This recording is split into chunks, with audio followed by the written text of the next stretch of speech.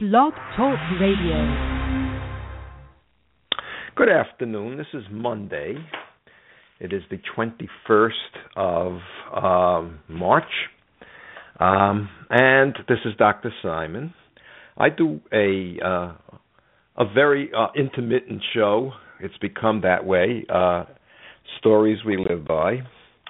And one of the stories we are now watching unfold is the story of Donald Trump and the meltdown of the Republican Party, and the potential, in my view, and in the view of others, Republicans that I respect, a possible meltdown of the American democratic system. So I want to discuss this meltdown and why it may be occurring. But specifically my interest is, what does this, as my parents would say, is this good or bad for the Jews? Having lived through the World War II and realizing that but for whatever luck brought them to the United States before Hitler came to power and unleashed the conflagration of World War II and the Holocaust, the question was always, is this good or bad for the Jews? And so I want to talk about the overall situation, which I don't think is good for anyone. And part of the reason I do this show is it's my therapy, because I am losing sleep over this. I am really very frightened. But part of my fright, and part of what I want to understand, is what could this mean for me as a Jew and for the other Jews in the United States, and why do so many of people I know who are Jewish support Trump? What is it that would make them or lead them to think that Trump would be in their interest if he was president of the United States and commander-in-chief of our army? So I want to discuss it in a global sense, and if I can make some sense out of this for you, whoever listens to this, I certainly will feel a little bit better myself, because I always, when I put some kind of intellectual closure to something and I understand it better, even if I think it's terrible, it helps me. And so there were two articles that I'm going to quote from today, both from Republicans, written in the New York Times. One by Peter Werner. This was in the Sunday Times, a senior fellow at the Ethics and Public Policy Center, and a contributing opinion writer to the Times, and somebody who I follow closely, and that is David Brooks.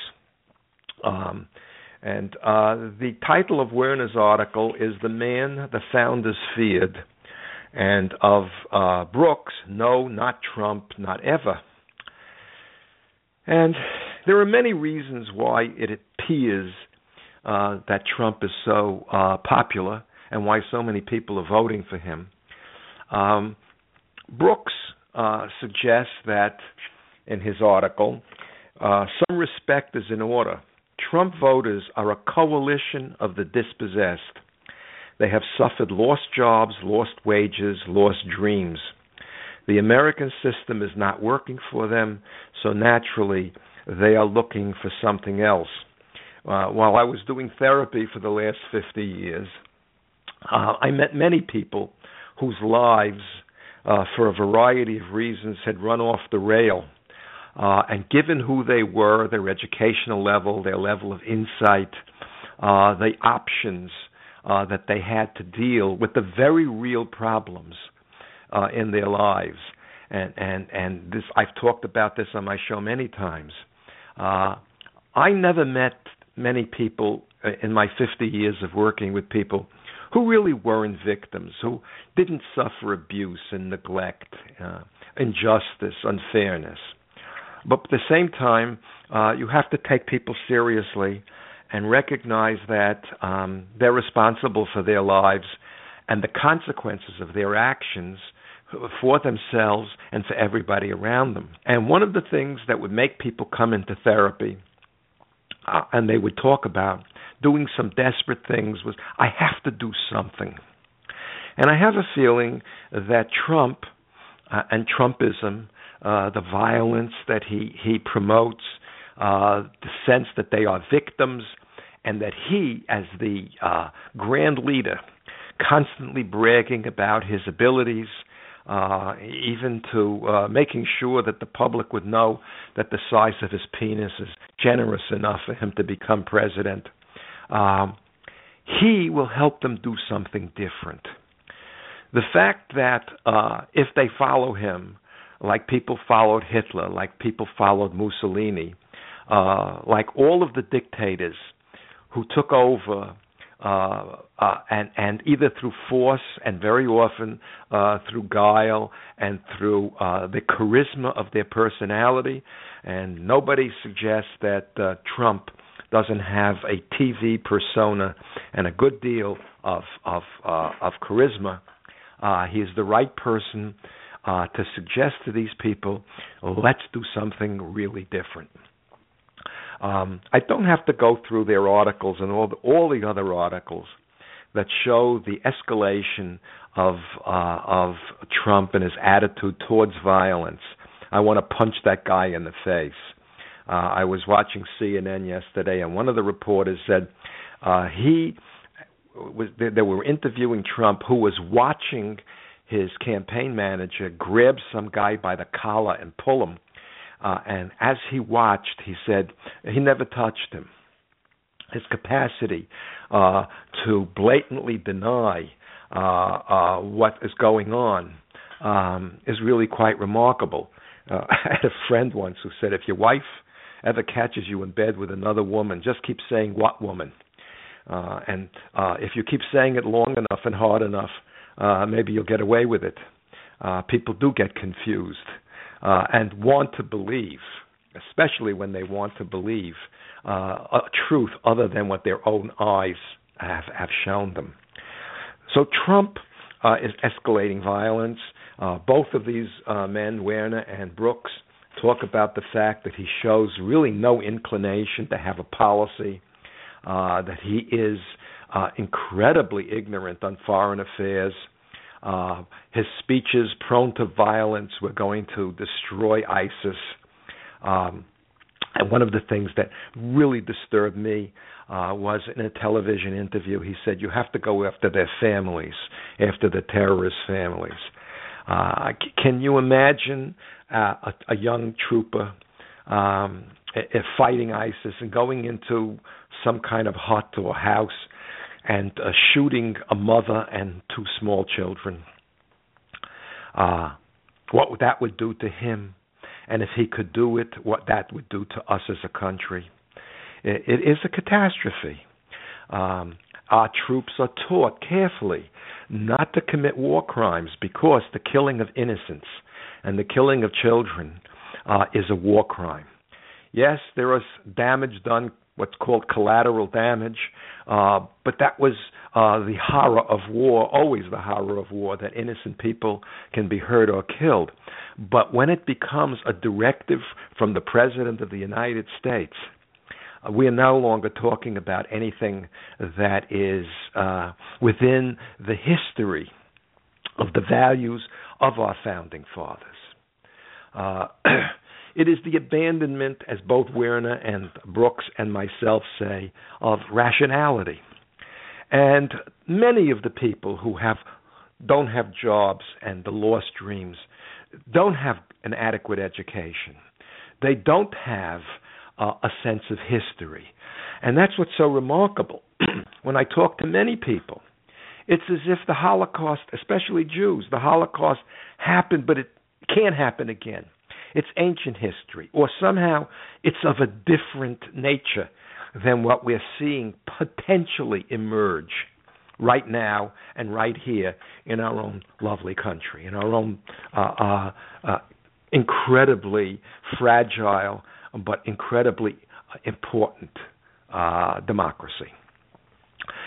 So that as more and more robotization takes place, there'll be more and more jobs that are lost.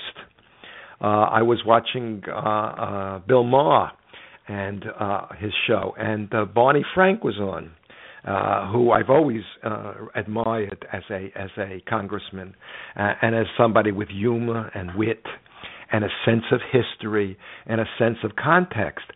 And he said of Hillary Clinton, who said they will put in $80 billion, she said $80 billion into creating different energy sources for people who have lost their jobs ultimately in the coal industry. And he said they're not going to be turned into engineers who are going to rework the energy system. But he said, we really need to support these individuals. We need to create funds for them to live with some dignity. And if they choose, and I'm the biggest supporter of anything that says let's do more education, creating educational opportunities for individuals of every age so that they can become part of a larger economy and understand history and understand the connection of things, the context of things. Because when I listen to many of the people being interviewed, he tells it like it is. Both of these reporters and many others have said that most of what he says is either an exaggeration or a lie. But he tells it like it is for their own prejudices to be justified. And what we're talking about are people who very often have deep prejudices. When Trump began to talk about political correctness, I myself have been upset when I was still in the university with the degree to which language was being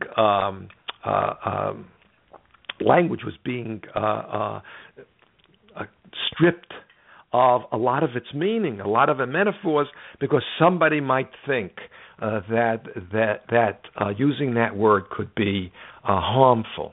But on the other hand, it's no longer politically correct, and I agree, to tell ethnic jokes.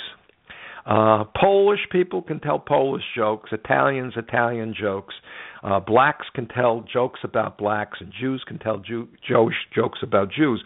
However, none of those groups can tell it about the other because they represent deep prejudices. I've done a number of shows in the recent past talking about the tribalism that we all have built within us by evolution. We see ourselves as surviving and nurtured by a tribe. In the United States, these tribes have largely been fluid, and you could see people move from one tribe to another, minor tribes and major tribes. I was listening to two people talk to each other. One was a Boston Red Sox fan, and another a Yankee fan. And they really were going at each other. It didn't become violent, and it had contained a lot of humor within it. But clearly, that's a minor tribal identification, and you always expect people to line up with tribes.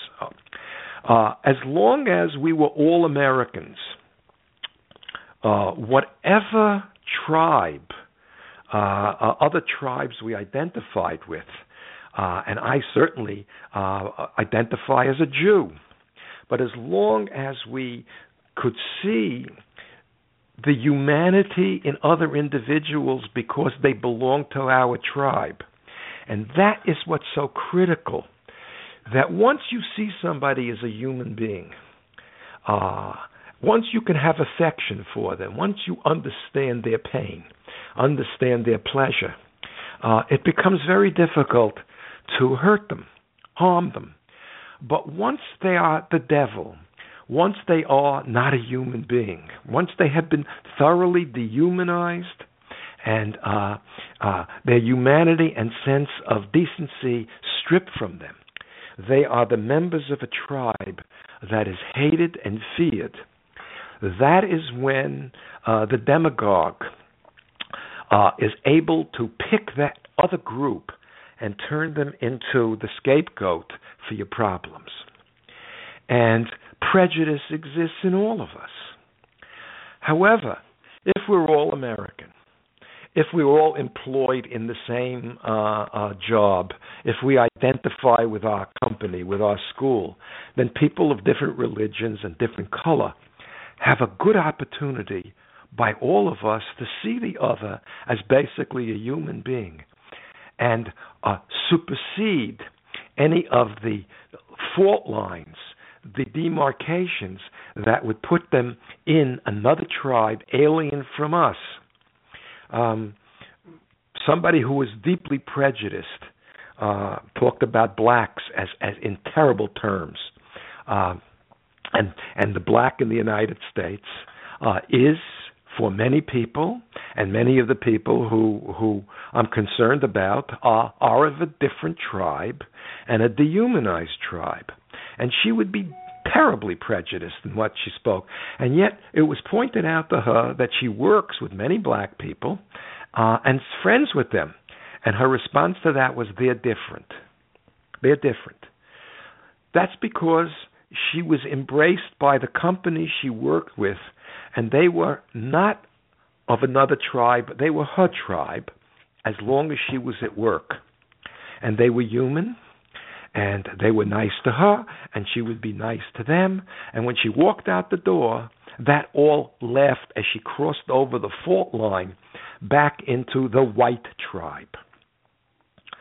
And unfortunately, one of the things that Trump is doing is reaching out to those people when he says, don't be politically correct, and saying you can say like it is if you have prejudice towards blacks, deep prejudice that now exists towards Muslims, and deep prejudice towards Hispanics, who are a target in many ways because they are perceived as taking jobs that these dispossessed white, especially males, are experiencing because they have lost, as they see it, jobs to people from Mexico, Central America, South America, etc. By the way, the reality of this I won't go into, but there's not a hell of a lot of reality to much of this. Now, let me talk a little bit about the Jewish tribe that I belong to. They're really interesting to me. When Obama was first elected, and I made a lot of phone calls in 2008 as a precinct captain, I couldn't imagine the number of Jewish people who answered the phone and said, I will not vote for that Muslim schwarzer. It always amazes me when I hear prejudice towards black people from Jews, especially from Jews. You have to ignore a tremendous amount of history, and you really have to have a terrible lack of contextual insight into history and context when a Jew can dehumanize another person because of race, religion, or some other aspect. Because for 1,000 years, we were, and in many cases still are, dehumanized. There's a second reason so the first reason I see many people who went and became Republican, even if they were originally Democrat, was that a black man, a man of color, with a Muslim name, became the President of the United States. And certainly many of the Southern men whose jobs are lost or will be lost felt the kind of a shame that a black man had become the most powerful man in the world, while they were having still great trouble feeding their families.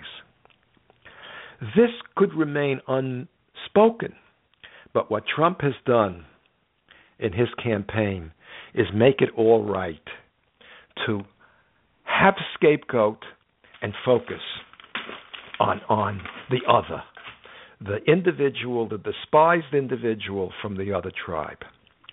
With Jews, another complication arises, and that is the Muslim Schwarze is seen as anti-Israel.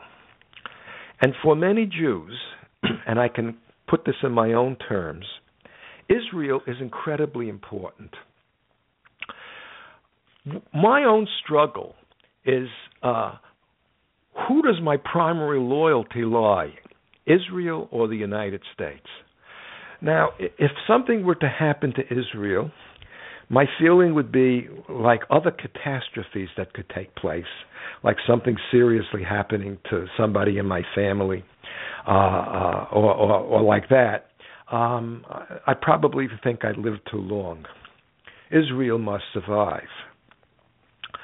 But my primary identity is an American. And many of the Jews I know, their primary identity is with Israel as a Jewish state and not as America. And I think these individuals then overlook the rise of Trump as a white American, taking it for granted that he will be better to Israel than Obama. Now, my own reading of the situation, from what I've read and from what I've heard, is that Obama has given more military aid and support to Israel than any president before him. However, he doesn't like, and Netanyahu, who doesn't like him. And for these individuals, the greatest affront that Obama, as the President of the United States, many of whom do see him as a black man, and therefore that touches deep within their own prejudice, is that this individual was not good to Israel because he didn't defer to the leader of Israel, for whom these individuals can broach no criticism. If he's a Jew and an Israeli, there is no criticism. And I won't go into my own feelings for any length of time because I only have 7 minutes left. But I see Netanyahu as a right-winger who has done more ultimately to damage Israel and its future than almost anybody who's come before him. He has unleashed the extremist Jews in Israel, those who do not want a democracy, and like I have said many times before, very often deeply religious individuals want a kingdom of God, and they do not trust or accept the idea that human beings can run their own affairs.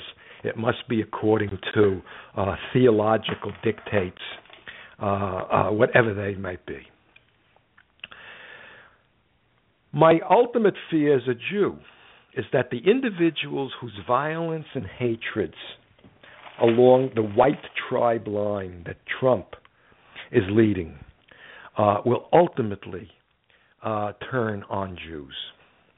And that the Jews who are supporting him or not taking seriously where this violence could go, think that, and I've heard it almost said this way, he won't unleash violence against white people. And however I am a white man in the white tribe of America, I recognize that by historical reality, I am a Jew. And ultimately, if the crowd that is now turning violent becomes increasingly violent to Muslims, increasingly violent to Hispanics, Jews will be high on that list. In Werner's article, he writes, Max Boot, a Republican Trump critic who was a foreign policy advisor to Marco Rubio, who's that, says he has never experienced as much anti-Semitism as he has since the start of the Trump campaign. There are no filters anymore, no restraints, no cultural guardrails. Now, under the sway of Trumpism, what was once considered shameful asserts itself openly. And that is where ultimately my fear lies, that tribal lines will break apart, the dispossessed, those individuals who have deep prejudice, who have to do something different in some desperate way, will join the mob. And America will be not America as the founding fathers envisioned it, a place of law, a place of rationality, a place of checks and balances, but that we could become what happened in Italy, what happened in Russia, it happened in Germany, and so many other parts of the world throughout human history. A place where the strong man leads, and leads by inciting violence and creating scapegoat after scapegoat for the dominant tribe to do something different and to do something desperate. Well, I think I'm about finished. I feel better now. I'm going to have a little supper. I'm going to go tonight and play some bridge. I don't think anybody was here to hear what I say. I don't know how many people will hear it. Again, I don't really do what is necessary to develop a big following. And I guess morally I feel I should, because I would hope to influence as many people to my point of view as I can.